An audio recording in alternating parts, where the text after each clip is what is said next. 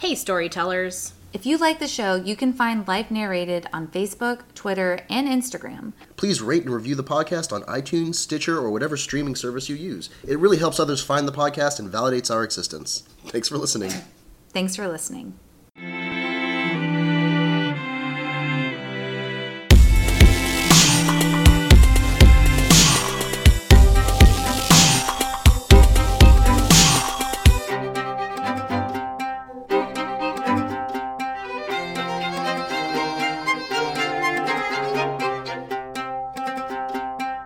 We are gathered here today. Oh, hi, guys. In the absence of Matt. No Matts. Proudly meeting in secret for the second time for Potter Watch. Potter Watch. Potter Watch. So excited. My name is Emily, and I am a humble goat herd with tremendous power. My name is Lauren, and I chose the vampire life. It didn't choose me. And I'm Kate, a magic black hole with the face of a child. And today we're going to be talking about Carry On by Rainbow Rowell. Actually, I'm going to start talking in a normal voice because Matt is not here and we're doing this yeah. I'm in in a pandemic closet. times. I mean, there's no way he's going to catch us. So, I asked you guys to read Carry On by Rainbow Rowell. And I have to now explain why. And then for once we actually did. You did, and I'm so excited. did. So basically, Carry On has a weird origin story. There's a book called Fangirl by Rainbow Rowell, and in it, the story focuses on a girl named Kath, and she writes fan fiction for basically Harry Potter, but in the story, it's like a Harry Potter adjacent. And she writes slash fan fiction of like a Harry Draco situation. And throughout the book, there are like passages of this Harry Draco fan fiction, but it's Simon and Baz. And then when the book came out, everyone just like loved the fan fiction so much that they asked her to actually write this fan fiction. Not the story that the fan fiction was based on, but the fan fiction itself. And she did, and it's so good, and it's so weirdly good. So, so I thought we should read it and talk about it, basically. And maybe we can just start with first impressions of it, maybe? I think I was immediately pulled in by Rainbow's style of writing. Because it's so, like, easy and conversational and really funny. Yeah. Throughout the whole thing is just, like, very tongue-in-cheek. So I appreciated how there's obviously parallels to, like, Harry Potter. Like, that's clearly what the inspiration was. However, she also still somehow gets the characters unique. She's playing on the Chosen One motif, but it's still, like, unique. And she gets to tell this really, like, fun story with really thoughtful, fleshed out characters, even if they're, like, paralleling this other, like, really well-known universe. Which I feel like is very, not tactful. What's the word? It walks a fine line, definitely. Yeah. Yeah. Like, she's very good.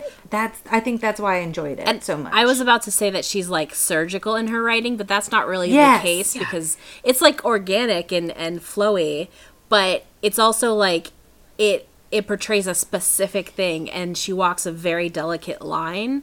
Like, Fangirl itself is, like, I was telling you guys, it's like a postcard from 2006. Like, it's just, like, a very specific time frame and a very specific, situation. And so I think that she just, like, really, she's a precision writer in her characterization and in her time and location, but not necessarily in the rest of it. It's very organic.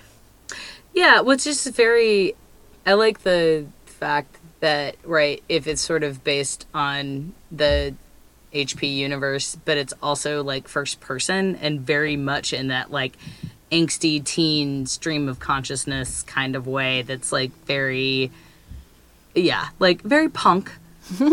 But, like, very appropriately, like, teen and, like, the feelings that you get. And, yeah, very organic in that way. Like, things change constantly, but also, like, there are these themes that run through that, like, everybody's thinking of the entire way through. So, yeah. Oh, and I also really like books that change perspective.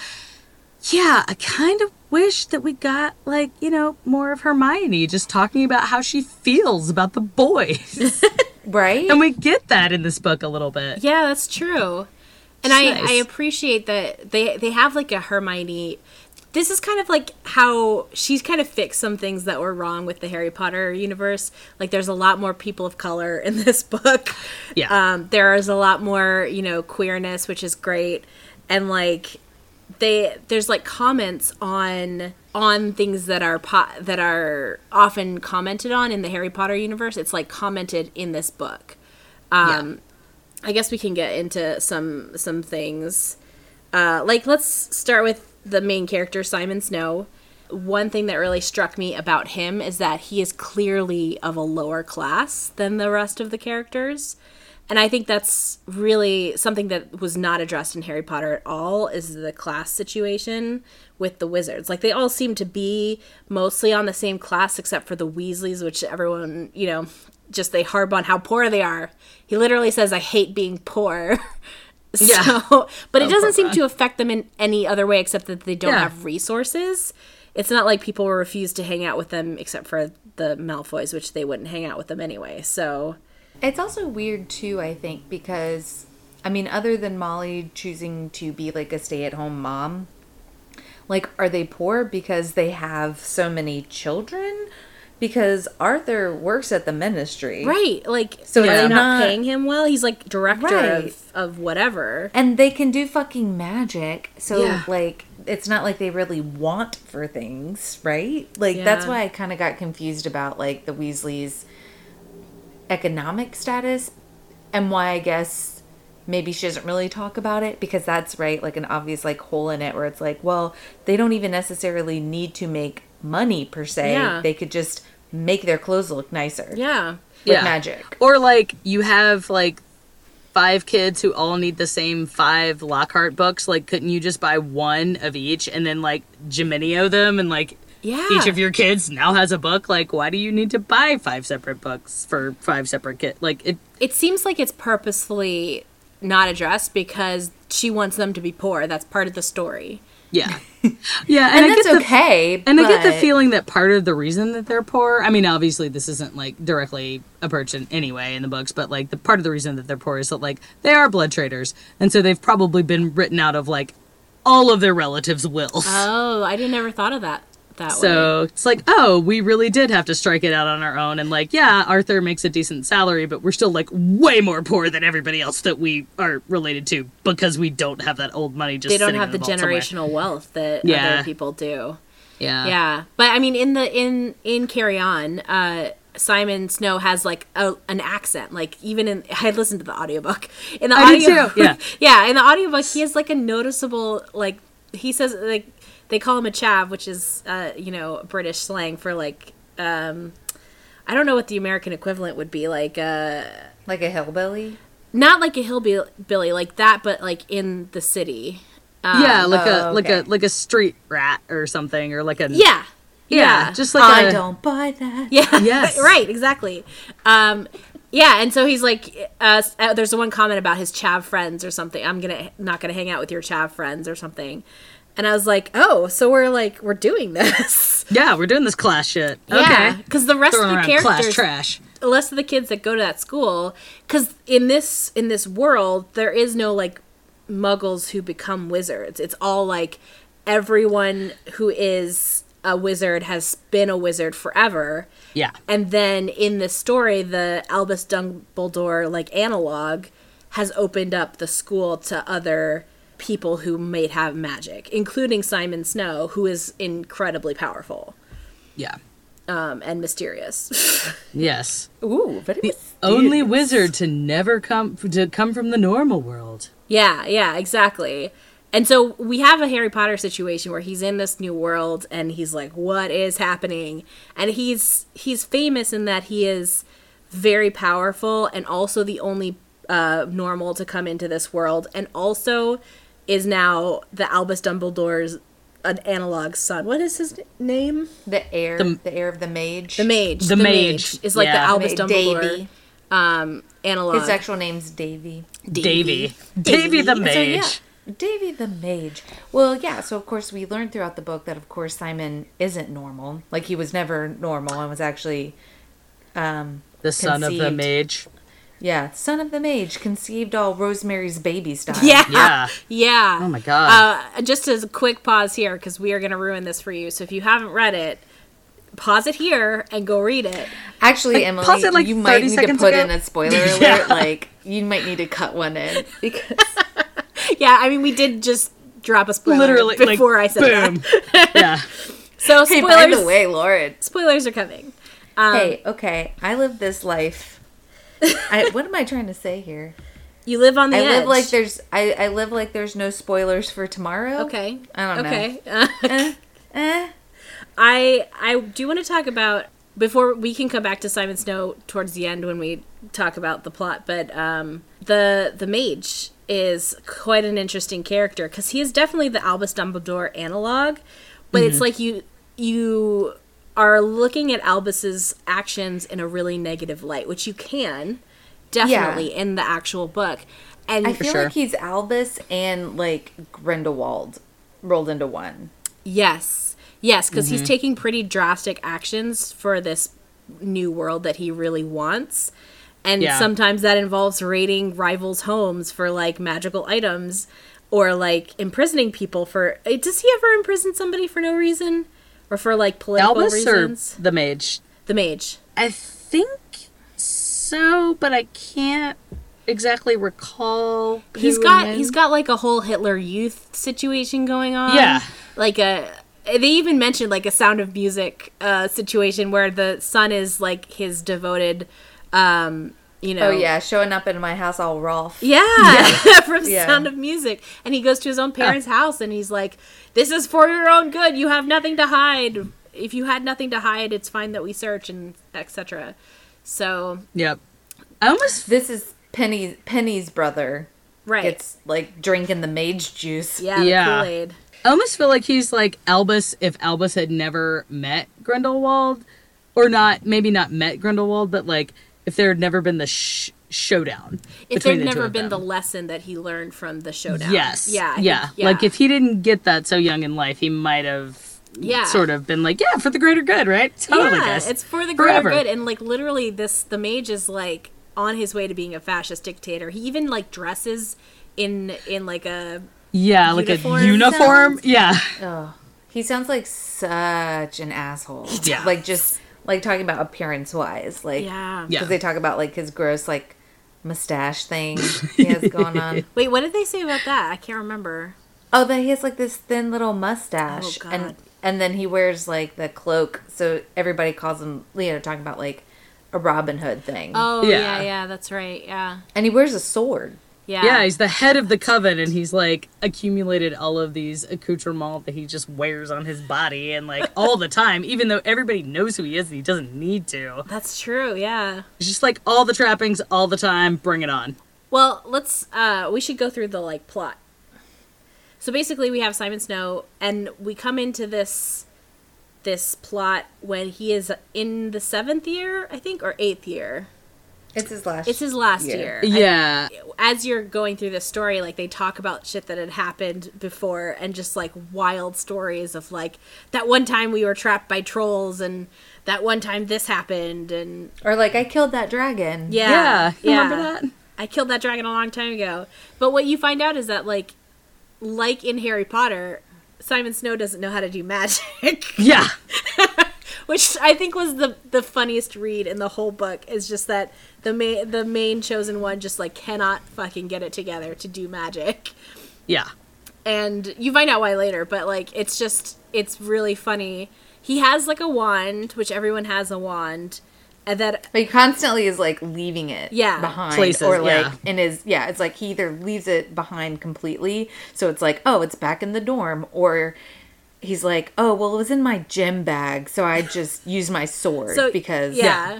reaching in my bag to pull up my wand, you know. No, that would take too long. And that's how Yeah. he solves his problems is usually with the sword as opposed to like magic, because we find out that he goes off is what they say. He like basically explodes and like wild shit happens. And He's an Oculus or whatever. Oh, that's thing right. was. What is that thing called? Yeah, the thing that Credence was, Yeah. but yeah, just like unable to control it, doesn't really know how to use it, had some traumatic event in the past, and like now is just sort of like this source of uncontrollable magic that just bursts out of you at any given time. And Obscurus? Obscurus, Yes. that's what it is. Thank you, Lauren. Yes. Yeah, so, and then he is also roommates with basically the Draco Malfoy analog, whose name is, he's a Baz. long name, but we're calling Lerman. him Baz. Baz. Because it's like something like- Sebastian. It's blah, like blah, blah, blah, blah. Tyrannus Basilton Grim Pitch. Yes. Yeah. His last name is Pitch, which is the, like, family name. Grim Pitch, both of those are family names. Yeah. And he's a fancy dude. He's a fancy lad. He's a fancy He's a lad. fancy He's- lad. He's very fresh. And he also, they room together. And there's like this should have been in Harry Potter. I love the roommate pact or the like roommate. pact, Yes. Where you oh my cannot god. hurt your roommate or else you get Yeah. like eviscerated. So instead of a sorting hat, there's a cauldron, and what happens is the cauldron puts you with your roommate. So it basically is like almost like drawing lots. So the cauldron decides who rooms together, but that's the person that you room that with you for room all with. your whole time. Yeah, so there's no houses. There's not like any kind of dorm. Well, there's a girl's dorm and a guy's dorm, but there's no like special dormitories. It's like, here's the guy's dorm and here's your roommate.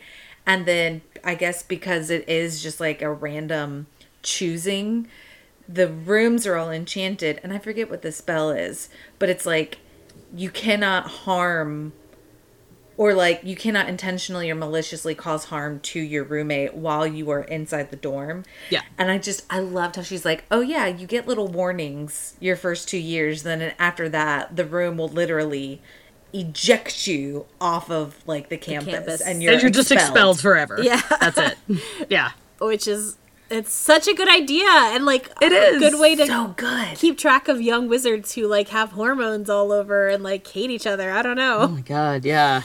But they hate each other, and the first like good chunk of the book is him like wondering where Baz is because Baz hasn't returned to school that year, and he's just like, where is he? What is he doing? He's like plotting somewhere, and he's just like obsessed with it. And in his mind, it's like he's Baz's villainous and Baz's whatever. He's totally a vampire and he's going to kill me. And then Yeah. everybody's like, well, have you seen him drink blood? And you're like, no. It's like no, but he's Through his roommate, you would have seen him do yeah. And that was a really interesting thing too, that as we go through this story, Yeah. but yeah, this emphasis on him being a vampire and everybody like just kind of dismissing that. And I was just kind of like, okay, interesting. So there's something here with that. When they first start talking about it, you're like, oh, they're just like being shitty basically to this Yeah. guy. Right. Like they hate this guy, he's a vampire. He's a Fuck it. vampire. But like Yeah. later on you're like, wait, no, he is a vampire? Because as Kind we of like find Twilight. Yeah, as we find out, his mother used to be the headmistress of the school, and the school was attacked, and a vampire attacked the nursery where all the kids were, including him when he was a baby. Talk about Baz. when he was a baby. And so the story is that none of the babies were hurt, but everyone suspects that Baz is actually a vampire because he was bitten at that point.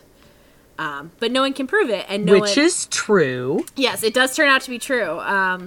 But he has somehow successfully fooled everyone into thinking that he is not a vampire, except everyone secretly knows that he is a vampire. And it did a good job, I think, of, well, not really. I was going to say kind of like changing up the vampire lore, but not really. She just made it so that he can walk around in daylight and also eat like people food, which are two things that obviously, like, if he couldn't do those things would like be really like red Obvious, flags. It's yeah. like, oh yeah, like, Yeah. okay, so he can't go out in sunlight. He doesn't eat people food. Yeah. But he can also eat, like, he can, like, I mean, maybe not thrive. He always seems, like, sickly, but, like, he can eat animals. Like, he can suck the blood of animals to survive. He does not require human blood. Yeah, Just blood. In fact, Just he's blood. never eaten a human, I think, is what Yeah, they yeah. go with.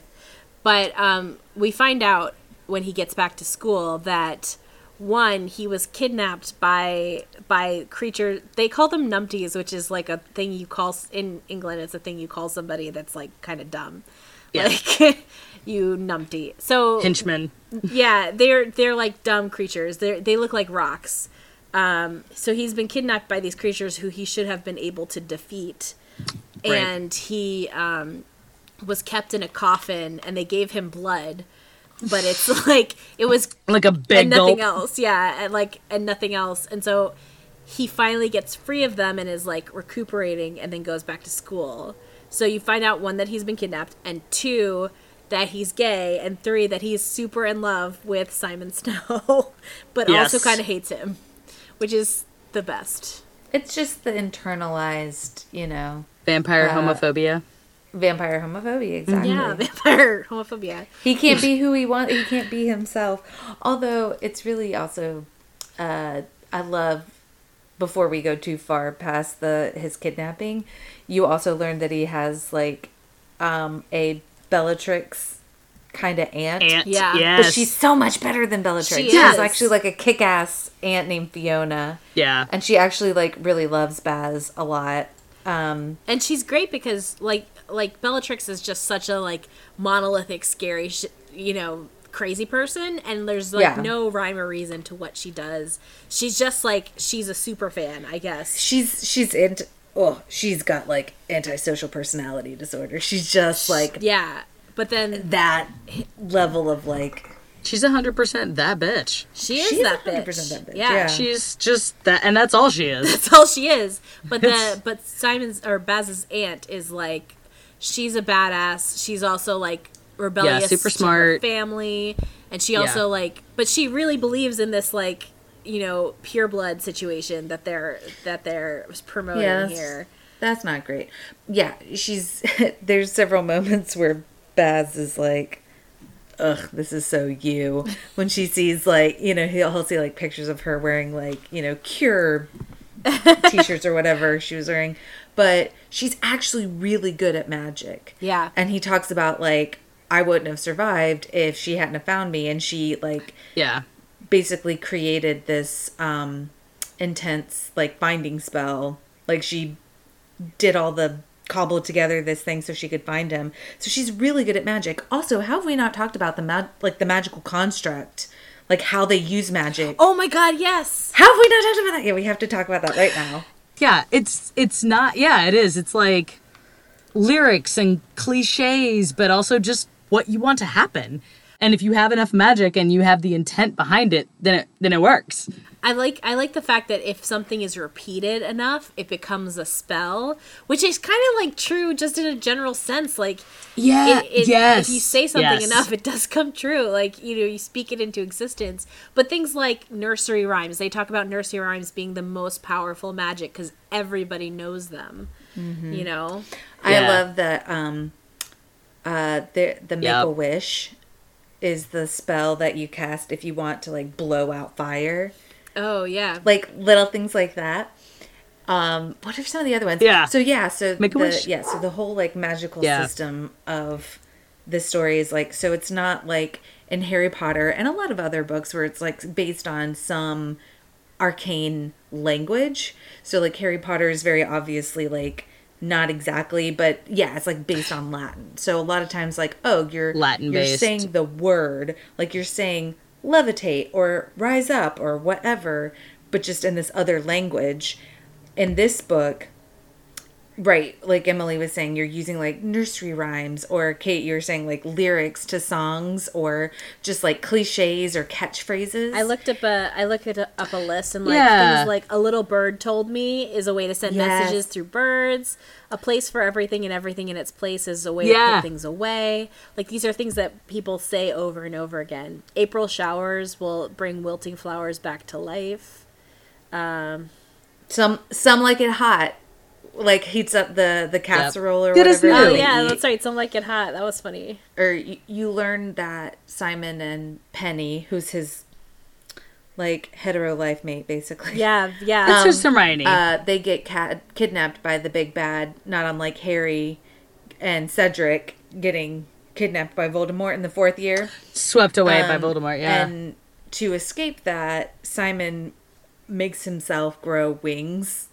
And so she uses the spell nonsense, which she was like, it's usually used as like basically like a disenchantment.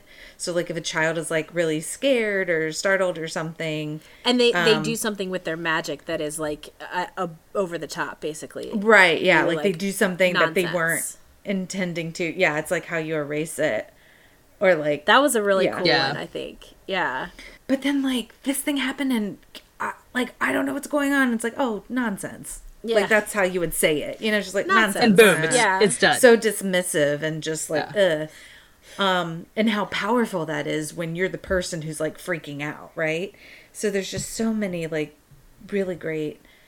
I mean, like, yeah, Emily, read more from the list. Yeah, I was gonna say 'cause- there's one fine tooth comb they use a couple times, Yes. which is like the control F of the wizard, the mage world, basically trying to find Yeah. something.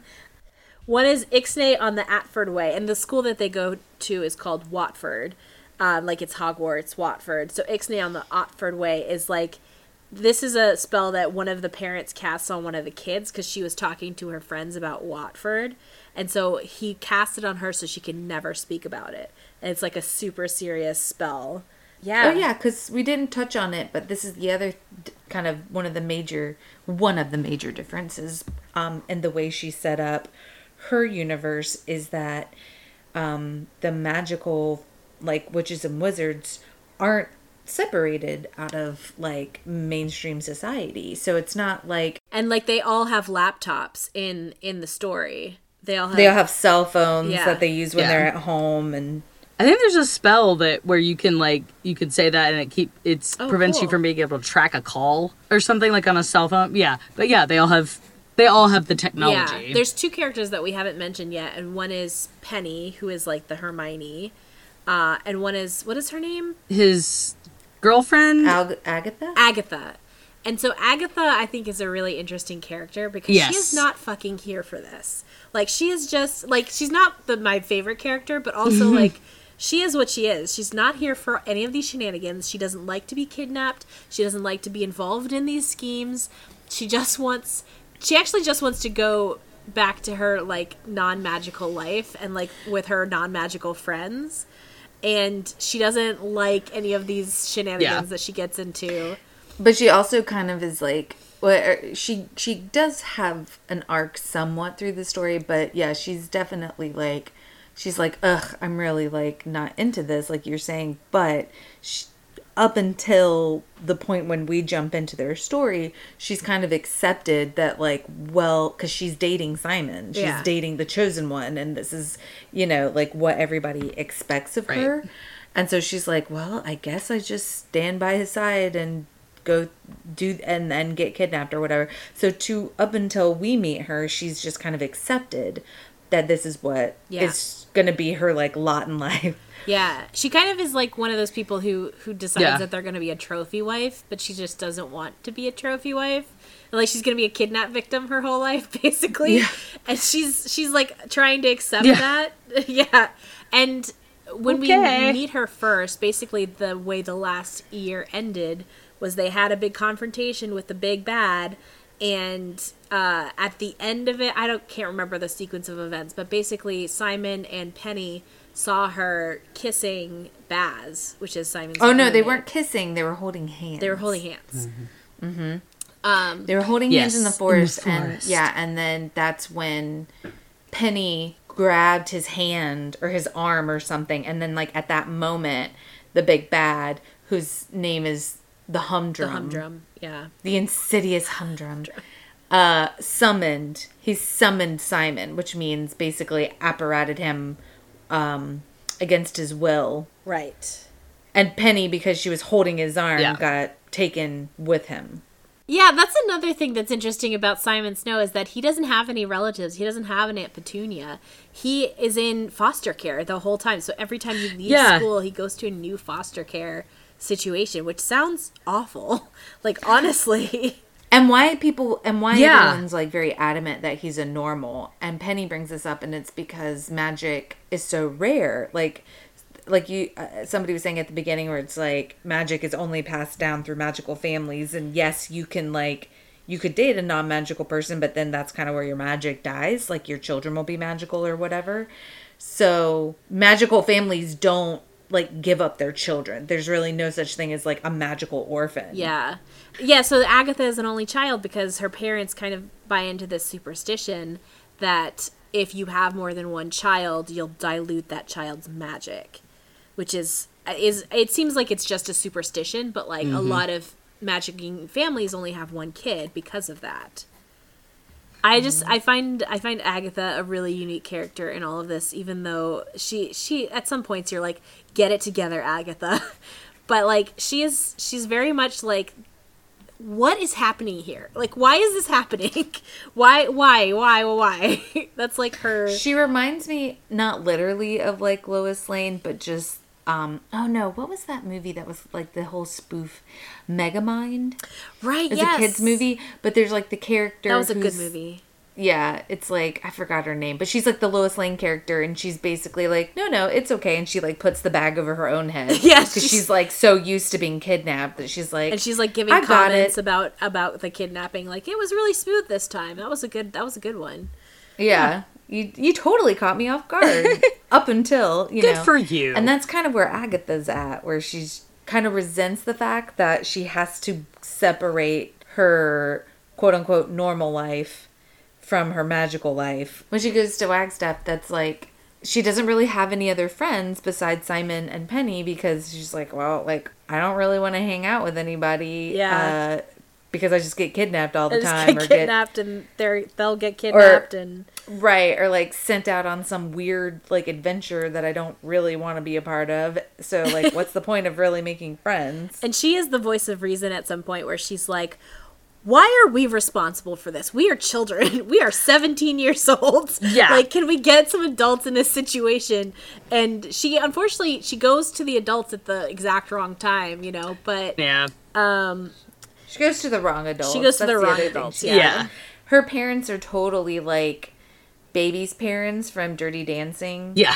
They're just like, you know, oh, we have to like go to the club and don't embarrass us, darling. And so she's forced to play out these kind of assigned roles.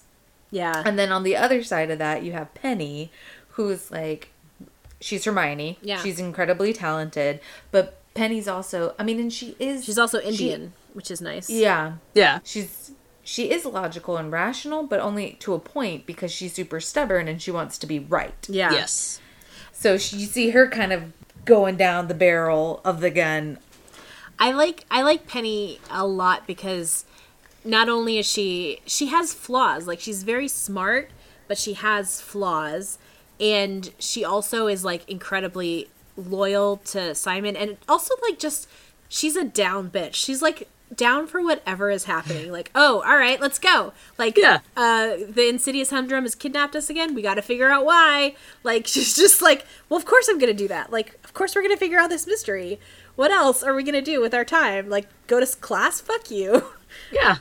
You're the chosen one. You don't need to go to class. If you haven't figured out how to use magic in 8 years, it's not going to happen. So we might as well spend our time on this. She basically says that to him. Like, you're never gonna learn how to do this, Simon. Yeah. So why would we go to class? Yeah. Sorry, Yeah. Lauren. Please continue. Oh no, I mean, but she like, I think it's never really addressed, but it's like she like genuinely loves him, like platonically. Yeah. So it is. I do appreciate that was kind of preserved, because I do think that Hermione should not have gotten with Ron at the end. But I'm just gonna let that sit there. I'm gonna let that hang in the air. I disagree. Yeah. But But we don't have to fight about it. this idea though that you can like, okay, that one, people of like different genders can love each other. Yeah, and be perfectly platonic. Yeah. Yeah, like genuinely love one another and care really deeply about each other. And to the point, like Agatha, of course, has had a couple of moments of like jealousy throughout the years they've been together. Yeah. And then this, because her and Simon break up, like Agatha finally kind of is like, this isn't what I want. Good for She you, says Agatha. something about like, I'm not your, yeah, she's like, I'm not your girl, Penny's your girl. Like, Yeah, and I don't even think she means like in a relationship way, but No. just like, that's the person you care the most about. Yeah, And I like that they also, like, this is a really obvious moment where Penny and Agatha are hanging out without Simon, and Agatha's a little, like, weirded out by it. And Penny's mom is like, I'm so glad when you have relationships that pass the Bechdel test or something like that, which is like, because Harry Potter doesn't pass the Bechdel test, to be clear. Yeah, so I liked that they had a relationship outside of Simon that was meaningful and interesting. Like, and also Penny continuously was like, you know, we're not dating. Like, him and I are not romantic. And Agatha knew that. It's just like the attention deficit that she was experiencing because of Penny was the problem. Yeah. And she's not Cho Chang. She's not, like, just a jealous girl that's like, oh, I'm into this kid because he is the chosen one. He's hot in school. And now my boyfriend died, so I've got to have somebody else, right? Yeah, right. She's not. Yeah, she's more, far more, like, her own person and gets it. Like, isn't just, like, the vapid girlfriend who has no clue. Yeah. And I like that, basically, Penny and Simon were planning to, like, get a house together after school, which I thought was really cute. Like, they just, like, live in London together and have a flat. I think that's what they end up doing, too, right? I understand that basically book 2 is, like, a road trip book across the U.S. That is what I understand. I don't know anything else about it, but I'm like, I am here for this. It's Baz and Simon and possibly Penny. I don't know if she's in it. I think it's Penny because Penny's boyfriend, so that's the other thing, is like Penny has a boyfriend named Micah, who is like, it would be very easy to be like, oh no, he's make-believe. But you learn that she actually did go to America and visit him over the summer. So I think that's how they end up in there. Canada. Yeah. George Glass. I think also that this is another comment on Harry Potter in that there are no, I mean, other than like Beauxbaton and Durmstrang, there's no even talking about other witches or wizards. Like, there's no talking about American whatever it was until like later on, until the, what are they called? Magical Beasts and Where to Find Them. Like, there's a whole magical school that is apparently very, like, prominent in America, and it's never even mentioned in all 7 books, which obviously it's a work of, you know, fiction. But I'm just saying, like, there was no, like, oh, I have a boyfriend in America, or I met this person at summer camp and they're in wherever, you know? Magical horseback riding summer camp. Yeah. In America. In America. In Kentucky. Okay, jumping back in on the plot. Yeah. Yes. We left off at when Baz came back to school, and then we talked about Penny and Agatha. Yeah. Okay, so Baz gets back to school, and Simon's totally like, what were you doing away from... Like, now that Baz is back at school, he's like, his new mission is to figure out why he was gone. Yeah. So, like, before it was like, where could he be? And now it's like, why is he gone? Yeah. Baz is being, like, really hush-hush about it, and I think part of it is because of a little bit of embarrassment, right? Like, you got the idea that it was, like... Embarrassing for him to be kidnapped by numpties. Yeah. But then also part of it is... So, consistently throughout the story, there's talk of, like, these 3 wars. So, there's the Insidious Humdrum, we didn't really talk about, but, like... The Insidious Humdrum kind of just showed up, and, like, what it does is it sucks the magic out of... Like a place. Of the place. And so any magical beings who are near it, also, they talk about that feeling of sucking. So it's like he's sucking the life out of you, sucking the magic from you. And you don't really understand that until much later in the book. Like, it's just this big bad that they talk about for, like, a good half of the book, maybe 2/3 of the book. Yeah. Yeah. But there's what the Humdrum is doing, and the Humdrum will also basically puts creatures, like dark creatures, under its thrall and sends them to attack Simon. So you have the Humdrum threat, then you have kind of this second war, which is the dark creatures. So we're talking about like vampires or the giants, like just anything that kind of has an ill motive. And then you have this third war, which is kind of the mage, his new order, if you will, versus the old families who kind of want things to be as they were. So you have these three things going on, and throughout the story, Simon and Baz as well are kind of constantly like, you know, the war, the war. They're on like opposite sides of this war, right? Because Baz Right. is the child of one of these fancy families, and Simon has been proclaimed the heir of the mage, and so he's on the mage's side. Even like to the very end is pretty pro mage, even though he's doing some sketchy shit. And poor Simon, like you can see how throughout the story he becomes more conflicted, but he can't quite reconcile it. And so I think he literally tells, I can't remember if it's Penny or Baz, or maybe he tells them both at some point, but just like, I wish you wouldn't. You know, like they're kind of like questioning the mage's motives, or questioning the mage like outright as being like a jackass. And Simon's just kind of like, and it feels like a child of divorce. Yes. Like one parent, like, well, if your father would stop raiding my house for magical artifacts, and he's like, I'm sure it's for a good reason. Yeah. You know, and he's like trying really hard And I think to justify the mage. what I like about this too is that like Simon is not really that bright. Like he's not super bright. His friend Penny is super bright, and Baz is super bright, and they actually end up getting along really well together because they're Yeah. both like super smart and flying off at a mile a minute. But he's like a true Gryffindor, I guess. He is like pure of heart, and he has a really high emotional intelligence. Like towards the end you get more of that from him, but Yeah, he's not just a blockhead, but you're right. His strength really lies in his like sense of morality and being able to sense other people's, like he's not I'm not trying to say he's like literally sensing their emotions like an empath, you know, he's no Troy. he's no chief emotional officer. But No. But there's several moments, and again, going back to Rainbow's like amazing writing, you know, where he calls people out and kind of pulls them out of their head and is like, hey, whatever you're thinking, don't. And because she jumps perspective, we know as the reader exactly what they're thinking. So then to have Simon say, hey, don't think that, you as the reader kind of go like, yeah, man, don't think that. Simon's right. You shouldn't like be so down on yourself or whatever. Yeah. So Baz and Simon, just skipping ahead a little bit. Yeah, keep going. While Baz is away, this is during the autumn equinox. I thought this concept was really cool. Oh, I loved it. It's like kind of based on the wheel of the year Yeah. and stuff. Autumn equinox, the veil between the living and the dead starts to thin out, and then on Samhain or Halloween, the veil is lifted.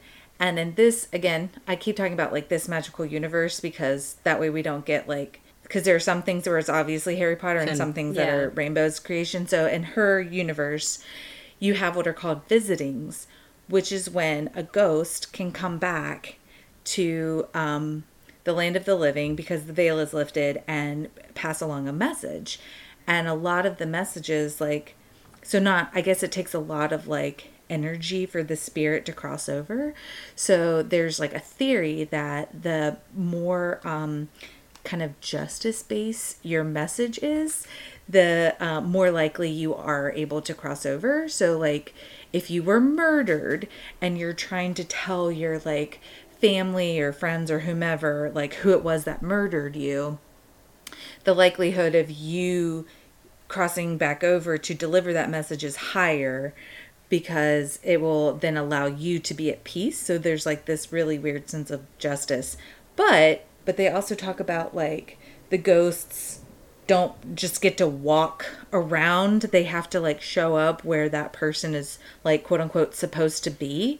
I think this is one of the cool parts of it is that the ghost doesn't know where the person is. Like the ghost will show up in a place they think the person should be. Right. While he's kidnapped, he's not in his dorm room. His mother, she was the old headmistress of the school. Murdered by vampires. She was murdered by vampires. She returns and she's looking for Baz in the dorm room that he and Simon share, and Baz is not there. So she comes several times and she can't find Baz. And so basically she kind of looks at Simon and she's like, Okay, fuck it. I'm gonna tell you because I can't I can't keep coming back. I can't come back again. Yeah. She tells Simon to look for Nicodemus. My murderer lives. Find Nicodemus. He knows. And then she disappears, which is like super confusing because when the nursery was attacked, she realized what was happening, went in, murdered some vampires real good. And she killed all the vampires. She killed all of them, and then she died.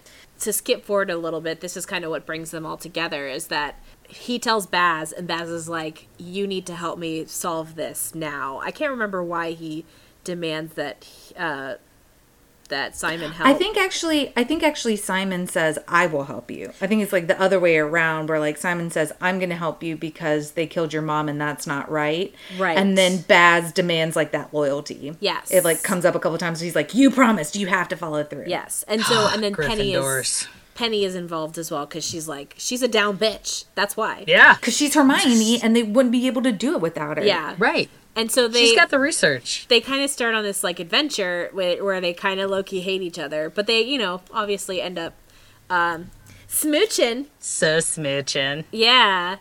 And so they kind of find out, they track down Nicodemus, who was a wizard who voluntarily decided to be a vampire. And he definitely regrets it. Which is like a huge no-no. Yeah. Yeah. No one's ever done that because he can't have his magical powers if he's a vampire. So he traded in his magical powers, which all of them are so precious about. And he was super powerful, but he's like, no, he traded it in for eternal life. And he's not happy with his decision, to be honest. Well, you learn too that because of his like betrayal, and I think because of the attack on the school, his wand was snapped, so he couldn't do magic, and then his eye teeth were pulled. Right. His So he can't canines. Yeah.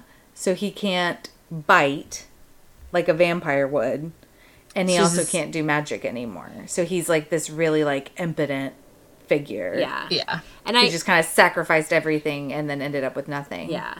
Initially, he won't tell them who did it, but his sister is still alive, and let's talk about Eb real fast. Eb is short for Ebenezer. Oh. She is like a goat herd on the Watford campus, kind of like Hagrid. She's Yeah. Hagrid. But she's Yeah. super powerful, and like, I couldn't figure out if she was supposed to be trans or if she was a lesbian, because her name is Ebenezer, and everyone Ebenezer. what? I think it does end with an A. Oh, it does. Oh, okay. Yeah. So Okay. it's like Ebenezer. So and she like everyone still. treats her like a pariah, except for Simon, who is her friend. And I think whatever it is, she prefers her life alone with her goats, but nobody talks to her. And Well, you learn it's because she has a twin brother. who's Who's decided to Nicodemus. be a vampire. Yeah. So Yeah. so that's like one of the big reveals where it's like Eb kind of I think she got some of that like shade cast the onto her. Stigma of her brother. Yeah. And the family. Also right. But also her being really powerful and then being kind of unanchored by losing her brother, I think made her kind of unstable. I think the implication was that like if we weren't like in a magical reality, she would have had like a mental breakdown. So Mistress Pitch comes to her and basically says like, yeah, you are really powerful, but like you don't have to pick up any mantle that you don't want to do. Like you don't have to be powerful just for the sake of everybody else telling you are. You can just stay here at the school. And kind of, so, like, different from Hagrid, who Dumbledore's like, you can stay here because there's really kind of nowhere else for you to go because you're a half giant and you were expelled. Yeah. Her case, it's kind of like, it's given her this, like, option where it's like, you don't have to go back and live in the world with, like, normal people. You can just stay in school, or not in school, but at the school. And Yeah. I think And live a really simple life. I think there's an interesting theme here that starts with Eb and kind of continues where it's like, just because you have the capacity to be this like great person doesn't mean you have to be that person. Like it doesn't just because you're strong doesn't mean you have to fight. Just because you're smart doesn't mean you have to use your brains. Like It's kind of comforting to Ebb to be in this position. I think partially because Mistress Pitch thought she was going to go join her brother and become a what's it called? Yeah, vampire. Yeah. And become a vampire. Yes, yeah. So when Ebb is imprisoned, no, that's not the word, arrested by the mage at like kind of the apex of the novel, she's arrested.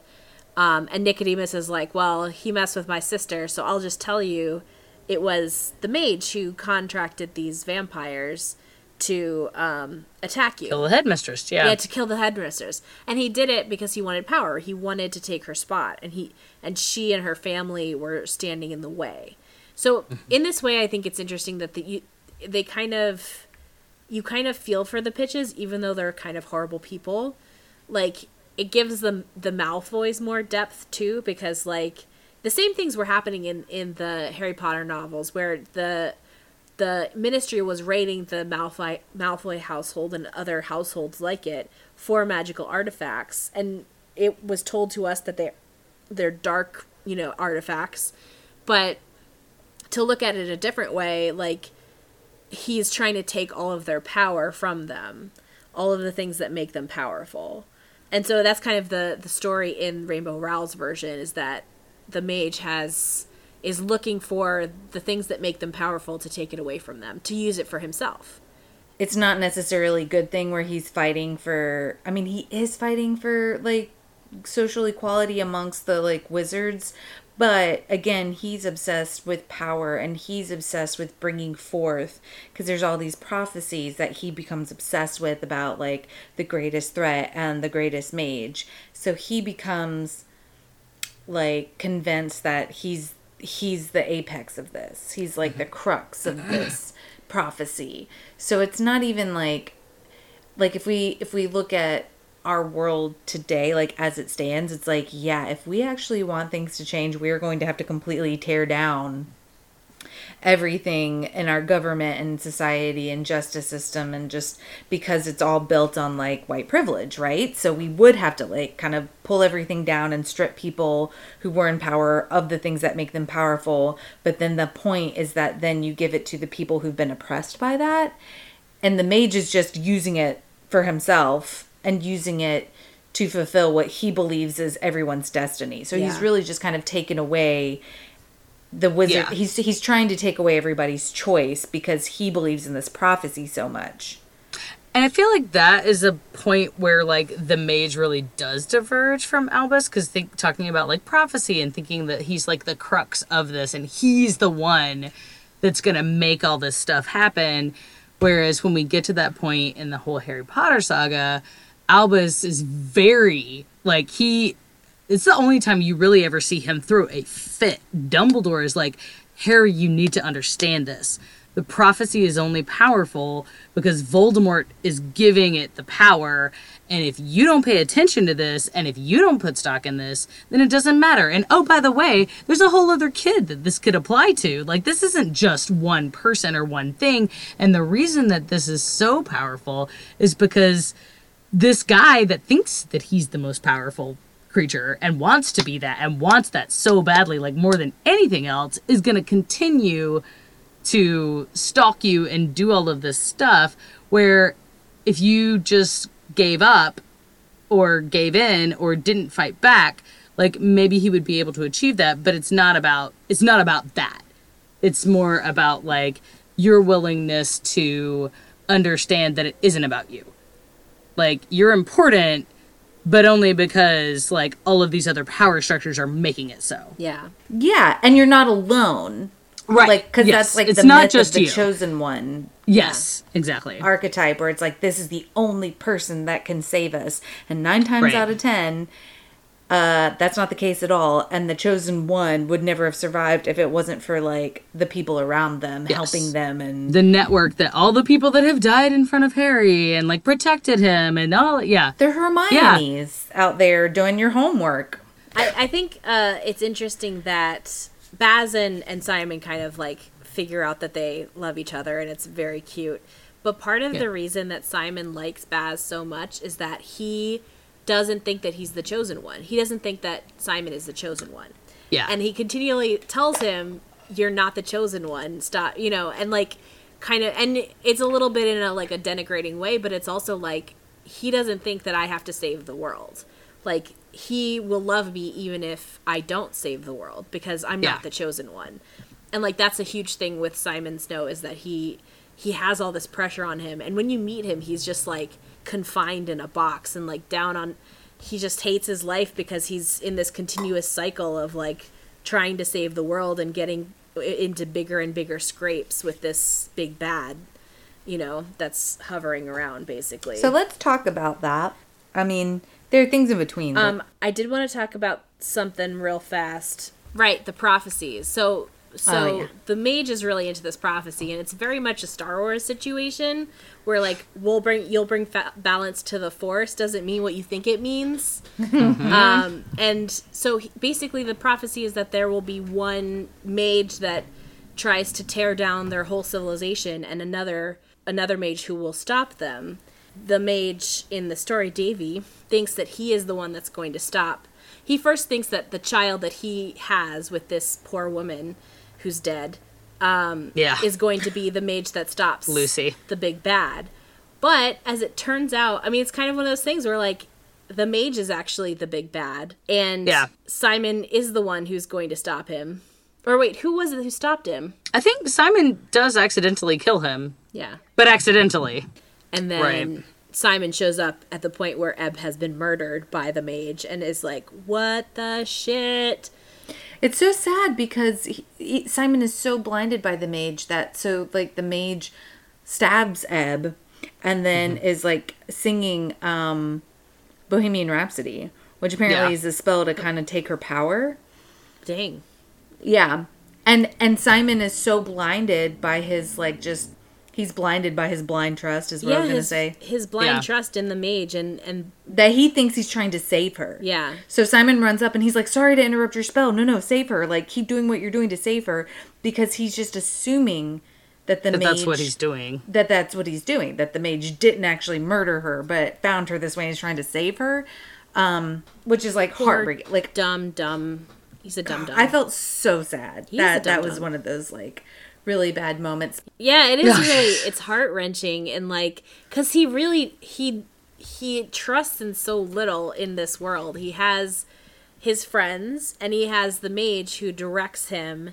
He knows that he's a weapon, and he's not the thinking one, so he's like, I will carry out your vision, because you're right, and he's like the highest power, and now this highest power is just decided to betray him, basically, and kill his friend, and he's like, I don't know what to do. This is like a huge cognitive dissonance situation. And it sucks. And he ends up killing the mage. But before he kills the mage, he does kind of finish off the humdrum.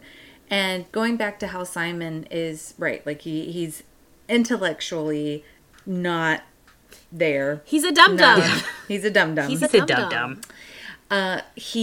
But talking about like his emotional intuitiveness, there's a reason that he looks like Ron Weasley on the cover.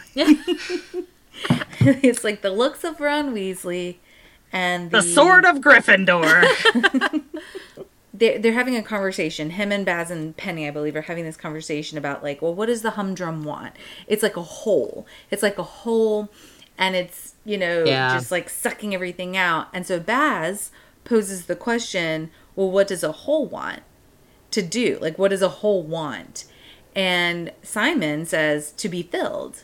And then Baz is like, no, you idiot. It wants to get bigger. Yeah. And then in the end, when Simon and the humdrum have their face-off, Simon realizes that he was right all along. So the humdrum has taken the appearance of 11-year-old Simon, which is everybody's like, what the fuck? Yeah. That's so crazy and awful. So what you learn is that Simon's magic, the magic, I guess, that was kind of created by his conception. Yeah, his dad's Rosemary Baby situation. Yeah, that he created.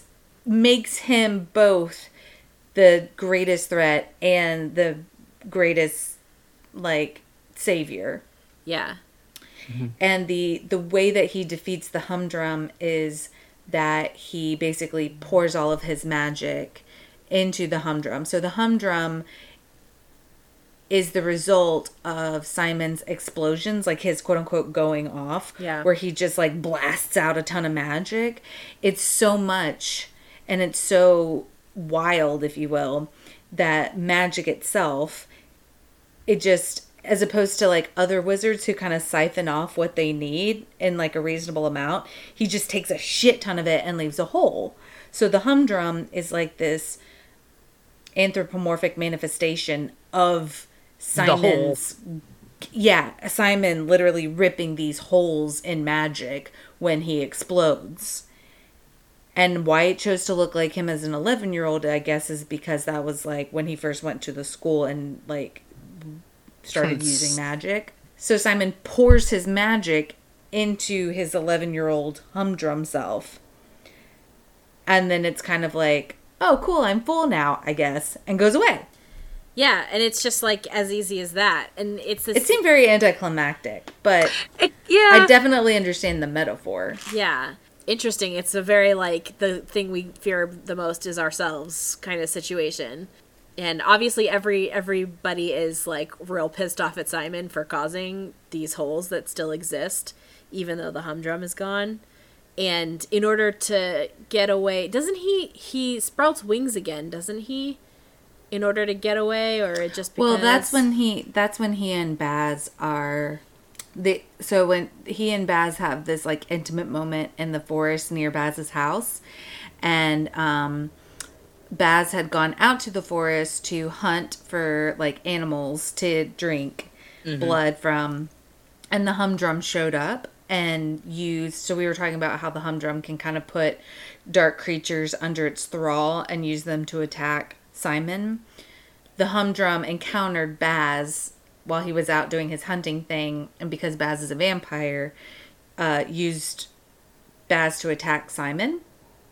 And I guess, I can't remember now how. Oh, it was the same thing. It was like, so the humdrum, when its thrall basically is it puts its emptiness into a creature, and that creature, because it's empty and it's like searching for magic, immediately goes to the strongest, Simon. Most powerful source of magic, which is Simon.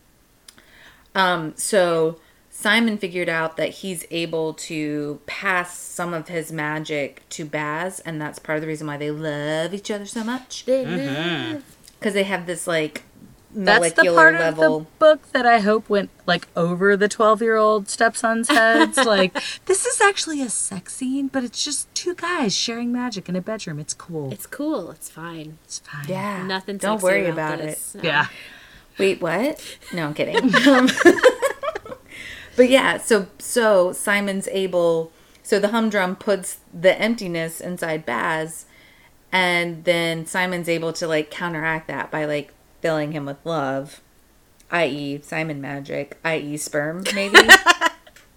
and Maybe. so then because of that action, it tears a hole again in the atmosphere, and that's when Baz is like, "Oh shit, you're the humdrum, and you have to get out of here because now we like you did this, and my family's gonna be really pissed." So Simon flees and then makes himself grow. He makes himself grow wings and a tail because he was thinking about the dragon when he cast his like flying spell, and so that's why he never gets rid of those. Yeah, so he still has them at the end, right? And the last time he had wings, she was like nonsense and got the wings to go away. But then Penny tries it again, and it's just like it doesn't work. So at the end, he is a normal with bat wings. Red bat wings and a tail, dragon wings, and a tail. So so just to kind of clarify the timeline, because we were talking about it a little out of order.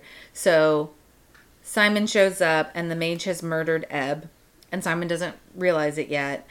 And then he confronts the humdrum and defeats the humdrum, but like loses all his like magic. And then the mage is like, "No, that should have been my power." And so in that kerfuffle, Simon ends up killing the mage. And Not intentionally, but yeah. Right. And it's very interesting because the mage doesn't care that the problem is solved. He cares that the power is gone. Is gone. yes. You know, so he deserved it, in my opinion. And it was really cool because Penny and Baz are there with that final confrontation. And when they do the whole investigation into the murder of the mage, because he's still like the head of the coven and stuff, you learn that like Simon and Penny they were the ones being investigated because Penny cast the spell called Simon Says. And then Simon said, I think Simon, because of his magic, is able to like he said, imbue words with magic that wouldn't necessarily be magical. And he said to get away from me, don't hurt me anymore, or something like he that. said, like, you need to stop, I think. Yeah, like... Something yeah, like like that. stop hurting, or like stop hurting me, I think. Yeah. And then the mage dies from that because that clearly kind of defines his intentions for Simon, that he was going to kill him. Yeah. Yeah. But then, and like Penny was being investigated because when she said Simon Says, her magic like amplified Yeah. Simon's... It's Yeah. interesting that was the first time that spell came up, because that seems like it would be a really potent spell, Simon Says. And Right? his name is Simon Like, why wouldn't he be using that? all the time. Right. Simon Says, run away. Well, I don't because know. he's a dum-dum, He is a and dum-dum. Penelope knows what's up. Yeah, he's a So dum-dum. she knows not to do that. Because, like, if it were me in that situation, I feel like I would be using it. Like, man, I have such a hard time with this spell. But if you perfect Simon Says, then you could be like, Simon Says, Float clean in up the air. bath. It float in the air. Yeah. Then it would work, right? Like, Yeah. when you think, oh, man. See, Simon Yeah. is a dum-dum, and not for many reasons, but mostly for that. Yeah. Definitely. Yeah. But I like the end scene where they're basically at prom, and they're like dancing together, and they're like, or what is his name? Baz is like, everyone's gonna see, and Simon's like, let them see, and they're like making out on the dance floor. It's so great. Love it. Yeah. Yeah, they totally embrace their... Oh, which is another thing that I was like really... I kind of loved. So when Simon and Baz like kiss for the first time, there is... In the preceding chapters, there's some discussion because Simon's basically like, oh, I want to kiss a boy. Am I gay? Like, I thought that was really interesting because he is like a jock dude, right? And he has these feelings about Baz, and he's like, I want to kiss him. Am I gay? And like he doesn't answer that question for himself. He's just like, I don't know, and like moves on with his life, which I really appreciated. He does kind of have like a crisis, but it's not like I hate myself crisis. It's like, am I gay? well, and then you have Baz, like, they talk about it briefly, and Baz is like, oh, yeah, totally, I'm queer. Like, Yeah. And, like Yeah. he says that. He's like, oh, yeah, uh-huh. and his dad is not cool with it, him being gay.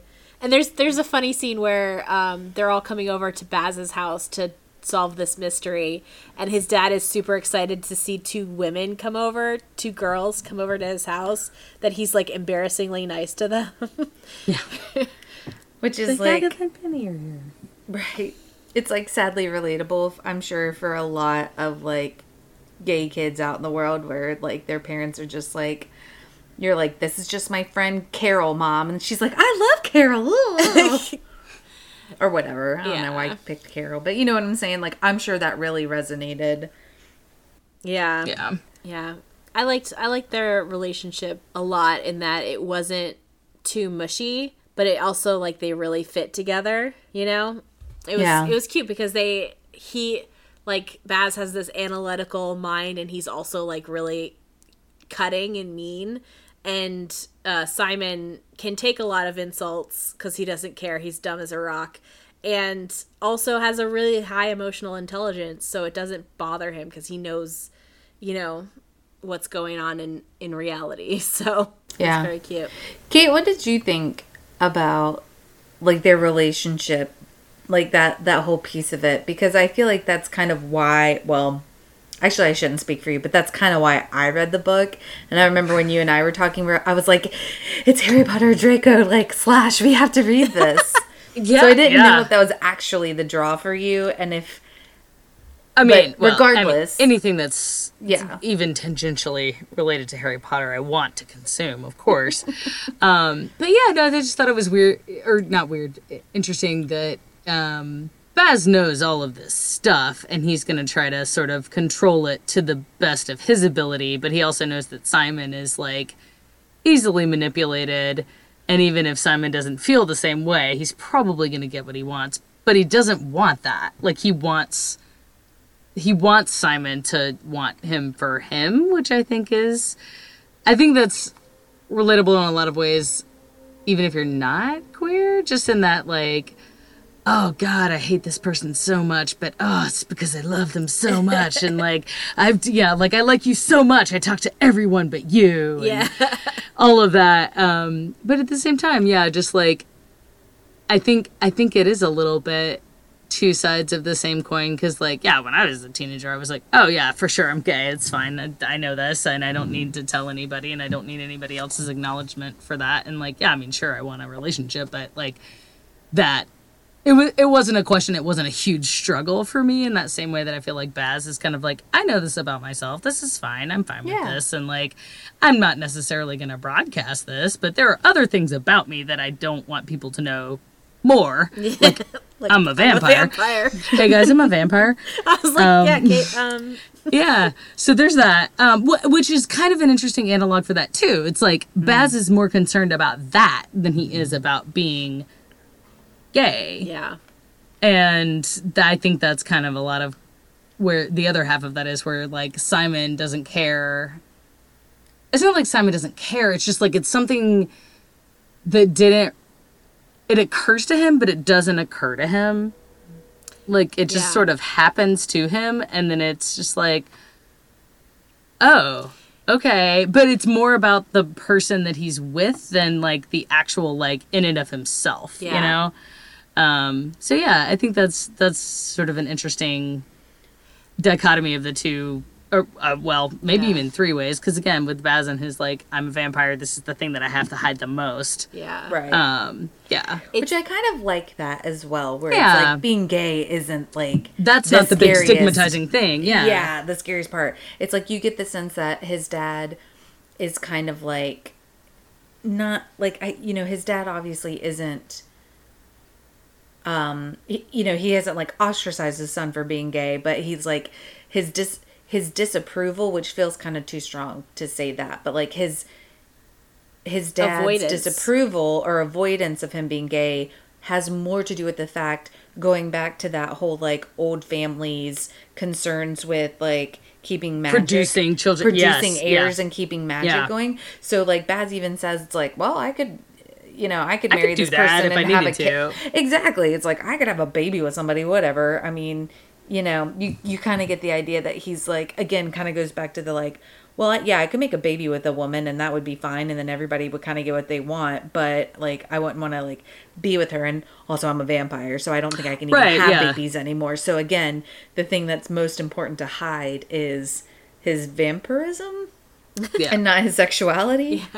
Yeah. I also like that in the beginning, like when you first meet Penny, she's up in Simon's room and Baz isn't there. And they're alone and like she's not supposed to be there because it's a boys' dormitory. And like the way that Rainbow Rowell, this is like her surgical accuracy here. She like starts describing Penny like it is fan fiction. Like her skirt is hiked up. You can see the swell of her butt and her long, shapely legs, and like really implying that something is going to happen between the two of them. And then, and he's like staring down at her, and he's just like, "Are we going or what?" Like that whole scene just ends in him being like, "Let's go. What are we doing? We're good." Yeah. And it's so. Put your shirt up, Penny. Come on, come on, Penny. Put your pants back on. No, it's just like, it's very good because like the first time I read it, I didn't know what was going to happen. I did know that they were gay for each other, but I was like, oh, is this like a love triangle situation? And then he's like, let's go, Penny. It's time to leave. Not at all. Not at all. I mean, so in the end, Baz and Simon are together and they're open about their relationship, but they decide not to live together because they've been living together for the last 7 years at Yeah, school. that's right. Need some alone time. And so, was it Simon and Penny have a flat in London, I think? Yeah. And then I'm sure that Baz has one. And Agatha, I like that Agatha, she just like fucked off to California and she's living a California life, a non-magical California life. And she's like, this is the best. She even left her wand back in England, which I thought was really telling.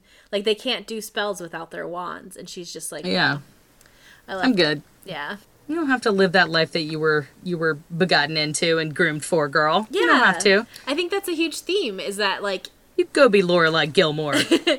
Ebb doesn't California. have to be, a huge, great wizard, and Simon Snow doesn't have to be the chosen one, and Agatha doesn't have to be this, like, scion of her family if she doesn't want to. It's fine. So it's a really good book, and you guys should check it out. And we're all going to go It read the is. other book and not tell Matt about it. Yes. 'Cause Yes. he doesn't deserve it. He doesn't appreciate it. Yeah. Okay, this is episode 2 of Potter Watch. Let's, I don't know how to end this. Well, I think we should end it by saying, hey, Rainbow, thank you for giving us the Harry Potter Draco Slash of our dreams. Yes. Like, You killed it, girl. She did I didn't so even know I good. wanted that. Yeah. I wanted some with Hermione, but this was okay. This was sufficient. I love this book so much that when I bought it, I think I bought it, I read it, and then I instantly gave it to a friend who really liked Harry Potter, and I was like, I want to keep this book, but I want you to read it more. And so I gave it, I don't think she read It's it, more important to, actually, like, pass it on. Yeah. but I was just like, I need to talk to somebody else about this book. So Yeah. I told Kate, when I was, like, getting to the end, because it took me, like, this is how good this book is, you guys. It really only took me, like, 2 days. And it's a to long read it. book. It's a long book. Yeah, it is. And Yeah. I have a 1.5-year-old. So, like, the fact that I was able to dedicate that much time, I literally was just like, the baby's napping, I'm going to read. It was so good. It's very good. I was, like, getting to the end of it, and I texted one of my friends, and I was like, I think that you would really love this book. I think actually I started with this where I was like, hey, Abby, I don't know if we've ever actually, like, talked about how much we love Harry Potter. We've covered that, right? And she's like, absolutely. And I was like, you should read this book. And then Abby, like, turns around and just does, like, girl, let me tell you. She'd already read it. Yes! She loves Rainbow Rowell. She's like, you have to read Fangirl. And, Yeah, like, Fangirl's starts good. listing off these other books that she has. And I was like, shout out to Abby, because she does listen to this podcast. And I Yay, love you so Abby. much. Aw, And you are hey, a good... You are a good person. You're a really good friend. And maybe you should join us for the next Harry Potter watch. I don't know. We'll figure it out. I feel like we But- should read the next book and Yeah. report Yeah. back. But it just really solidified that kind of like you were saying, Emily's like good literature like must be shared. And it's also like really amazing when you're like, I think this person would love that. And then they're like, oh, I do love that. And you're like, you just confirmed how awesome I thought you already were. And also how this book doesn't exist in a vacuum. Like, if Yeah. you just read it by itself, I think half of the meaningful situations that were happening wouldn't be there because it exists in, like, reflection with Harry Potter. Like, Yeah. and yeah, anyway. And there's a lot of jokes talking that, about it. yeah. Yeah, There's like- a lot of jokes. that Like, one of the wouldn't- jokes is, like, Ebb is the goat herd. Like, Aberforth was... Like was- Aberforth, yeah. The joke was that he fucked goats, basically. That was the joke. It's an illiterate goat fucker. and so was Ebb. So, well, Ebb probably not, but... Yeah. Yeah, so, and then also another joke was that, like, you have to meet your one true love at this high school or else you'll die alone. Die alone. basically. Keep it secret, keep it safe. It's totally Lord of the Rings. Don't be a Matt, you dopes. Yes. Don't feel, hey, I can tell by your face that you feel bad about saying that, and you should not. No. I love Matt, though. He's a good We person. all love Matt. He We just all love doesn't Matt. understand.